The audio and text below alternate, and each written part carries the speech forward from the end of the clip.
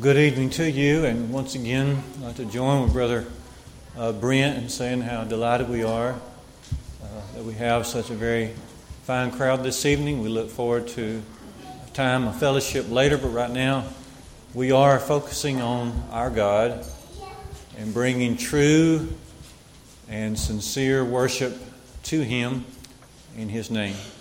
In this part of our worship, we focus on a few words from the Word of God.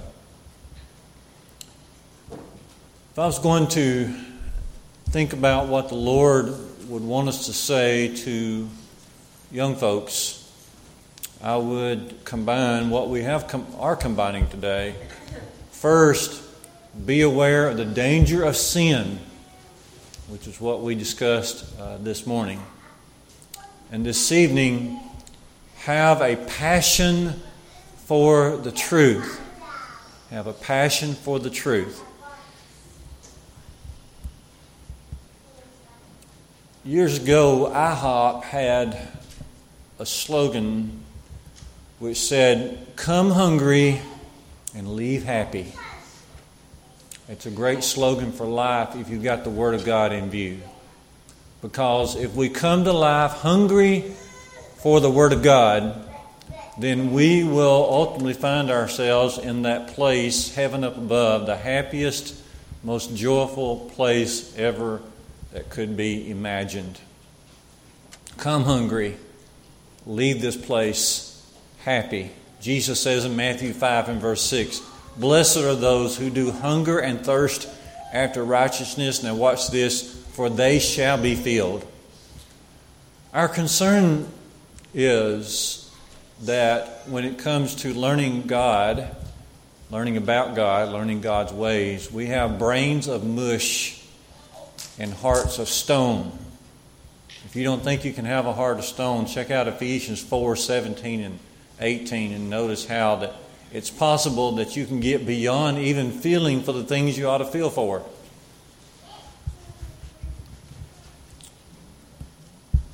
In totality, we can describe our society as brains of mush, hearts of stone. We don't need to be that way in serving God.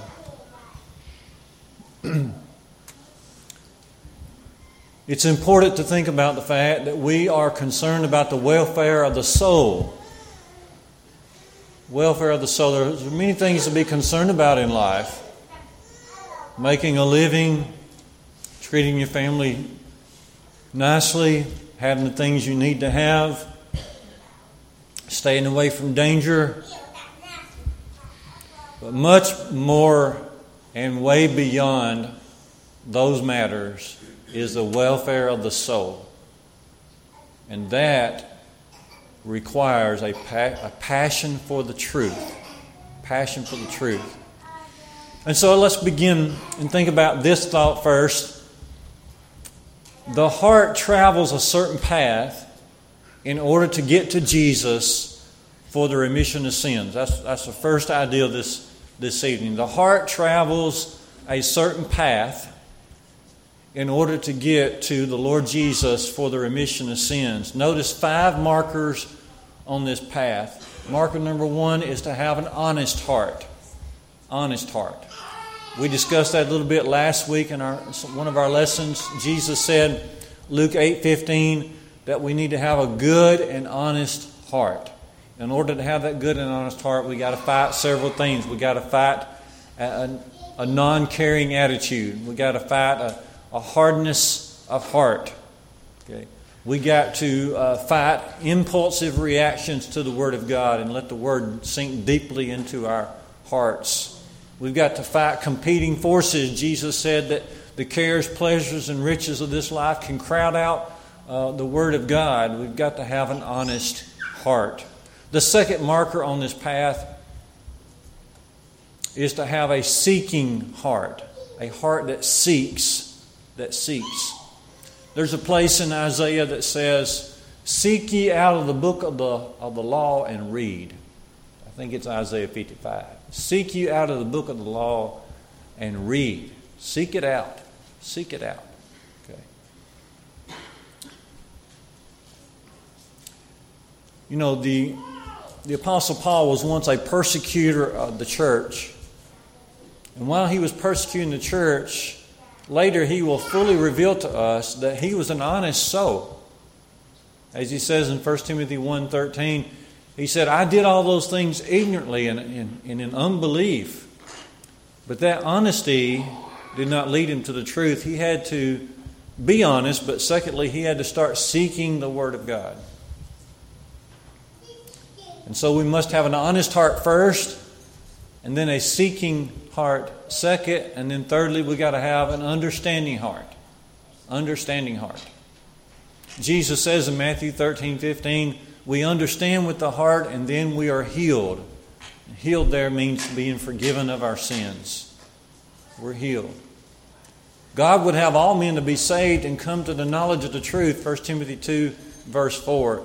God wants us to be saved, but first you've got to have an understanding heart. You've got to come to that knowledge of the truth.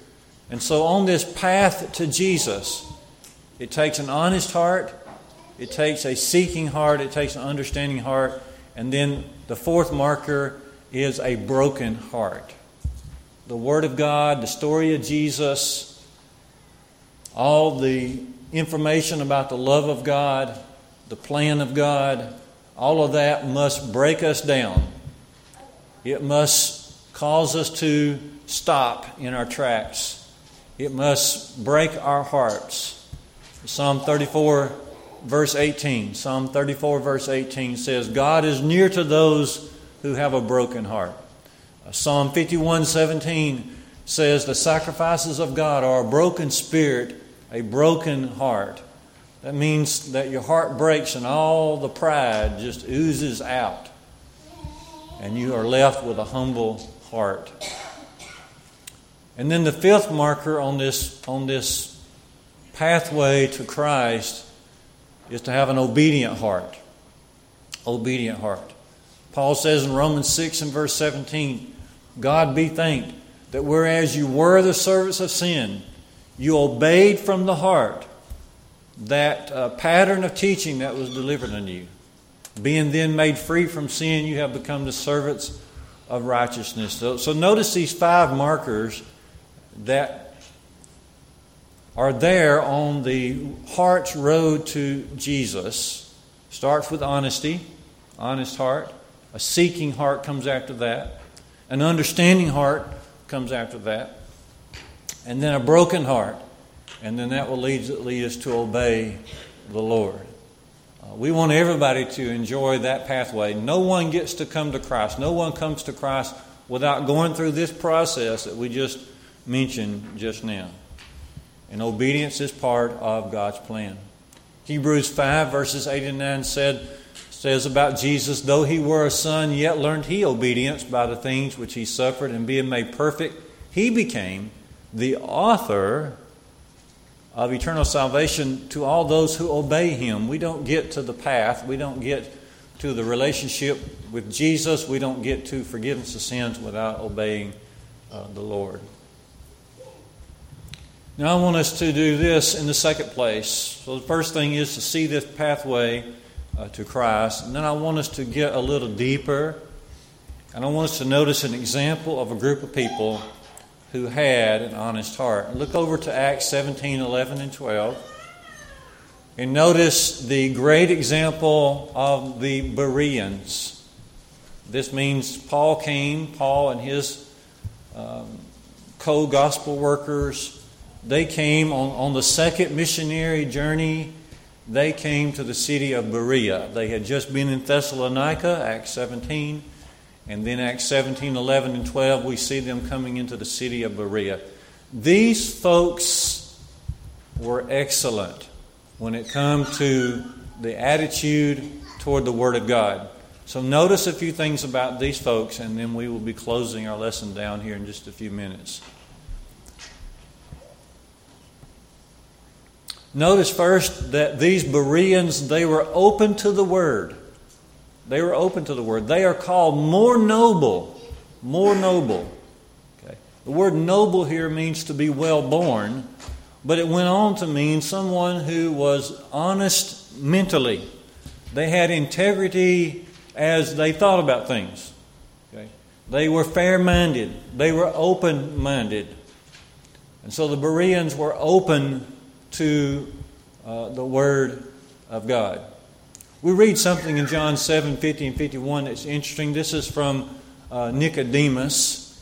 And Nicodemus was actually standing up for Jesus. He was talking to the Pharisees. He said, "Does our law judge a man before we hear from him and before we hear about the things which he's actually doing? Our law is not that way." Okay. And so Nicodemus was saying to the Pharisees, "You're being totally unfair. You're being very closed-minded towards Jesus. Shouldn't we call him in? Shouldn't we hear from him? Shouldn't we hear about the very things which he is doing?" Nicodemus had been listening to Jesus, and he knew the Pharisees were being unfair to him. A lot of people approach the Bible as a critic. Instead of just being honest investigators, looking for the truth, having a passion for the truth, they come to the Bible as critics. So first of all, notice that these Bereans, they were open to God's Word. Secondly, notice that they welcomed God's Word. It says there in Acts 17:11 and 12, they received the Word. It means they eagerly welcomed the Word into their lives. They eagerly welcomed it. Okay.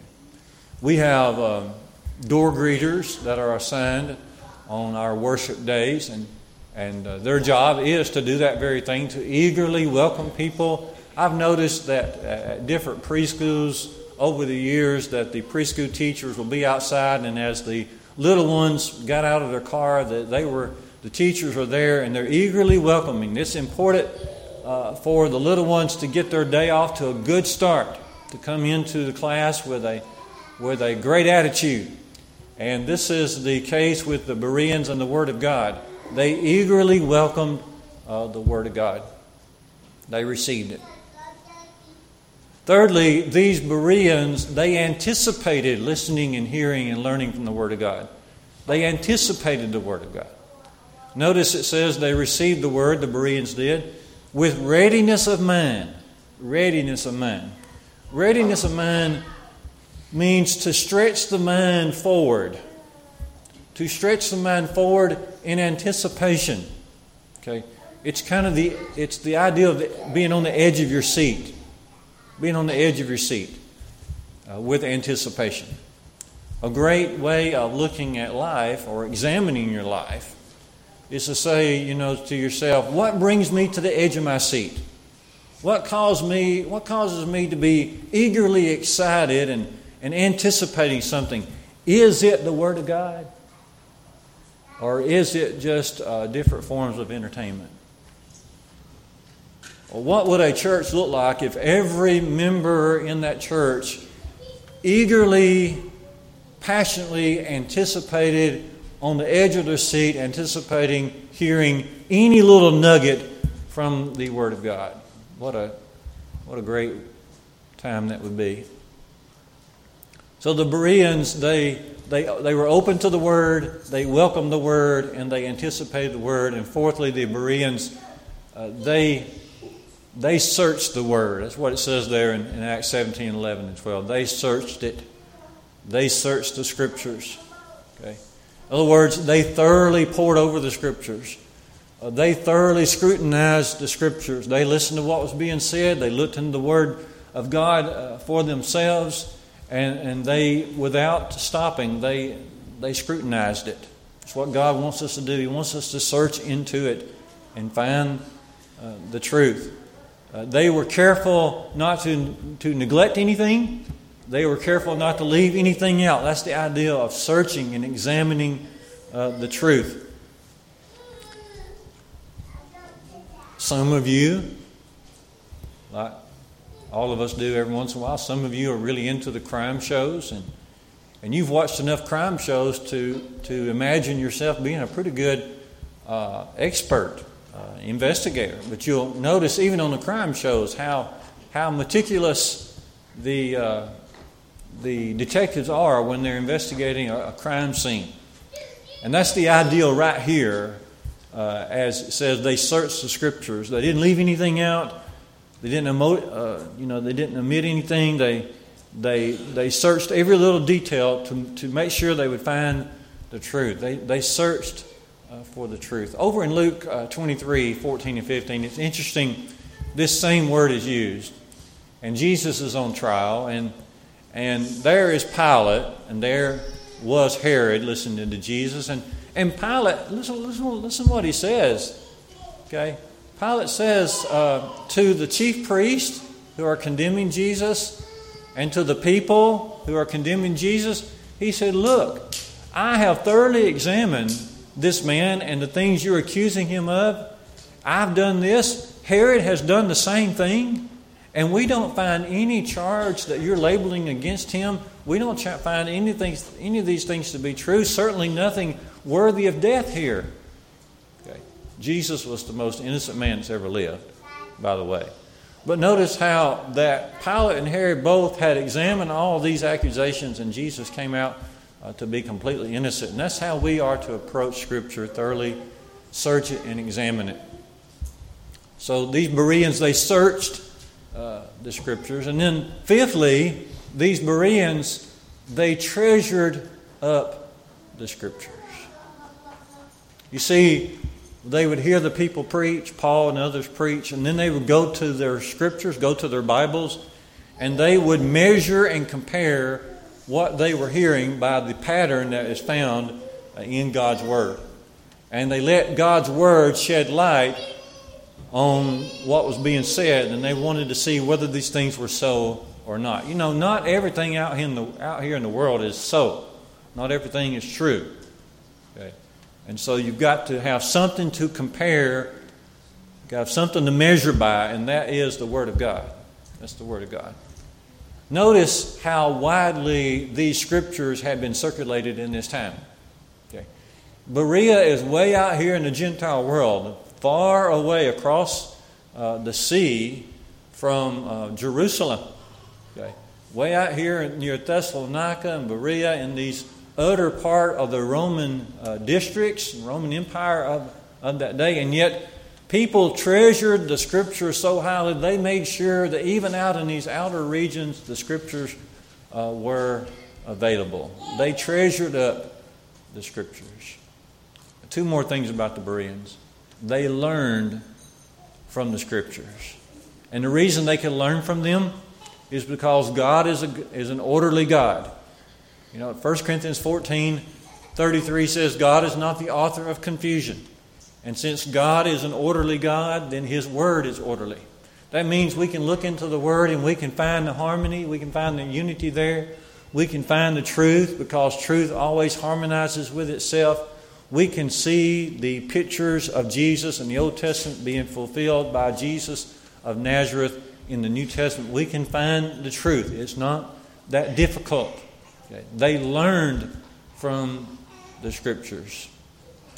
And then finally, they obeyed the Scriptures. Because notice there in Acts 17, verse 12, it says they believed. They believed. That always means that they obeyed. They obeyed. It just means that they received the Word, and then they did what the Word said to do. We're reminded of what Luke records in Acts 2 and 41, where he says, those who gladly received the Word were baptized, and there were added to them that day about 3,000 souls. Believe always means to submit to God's Word. And so, notice here our emphasis. Okay. And something very, very important to have in our lives. And it would be tremendous to have this passion for the truth while you're young. Starting out while you're young, and to have it all throughout your life. It's one thing to add knowledge. Anyone can add knowledge. If that's the trouble, that we don't have trouble. Anyone can add knowledge. But if you're trying to share the Word of God with someone who is dishonest, and with someone who does not have the qualities of these Bereans, then the task becomes much more difficult. You see, as 2 Thessalonians 2 and verse 10 says, we are to receive not just the truth, we must receive the love of the truth. That's what makes the difference. Not just having a casual nod toward the Bible and say, yeah, that makes sense. No, it's not just that. It's about having a love, a deep down love, a hunger for the truth. And that's the message, really. It's a twofold message today. To our seniors, to all of our young people, to all of us. And that is, be aware of sin and have a passion for God's truth. We're talking about the welfare of the soul. We're not talking about trivial matters. We're not talking about having something to talk about over supper or over breakfast. This is serious business. This is most serious business. We know that life is very short. As James says, it's like a vapor.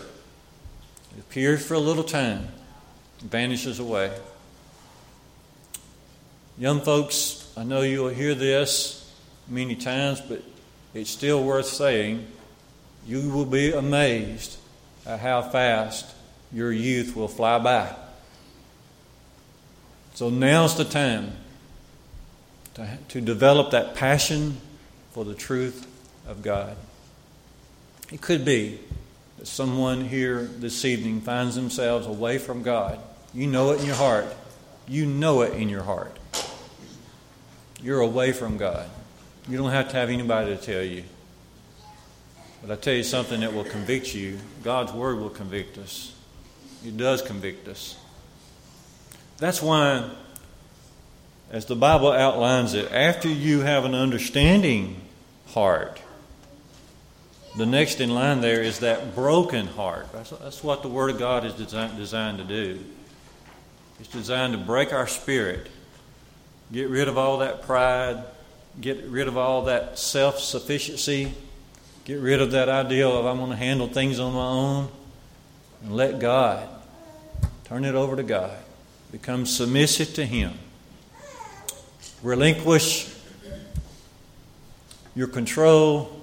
Allow Him to direct your heart and your mind, your life. It's a wonderful freedom. It's a wonderful thought. It's the best life there is. It's really the only life there is to really live. And we invite you to come home to our Lord God right now as we stand together, as we sing.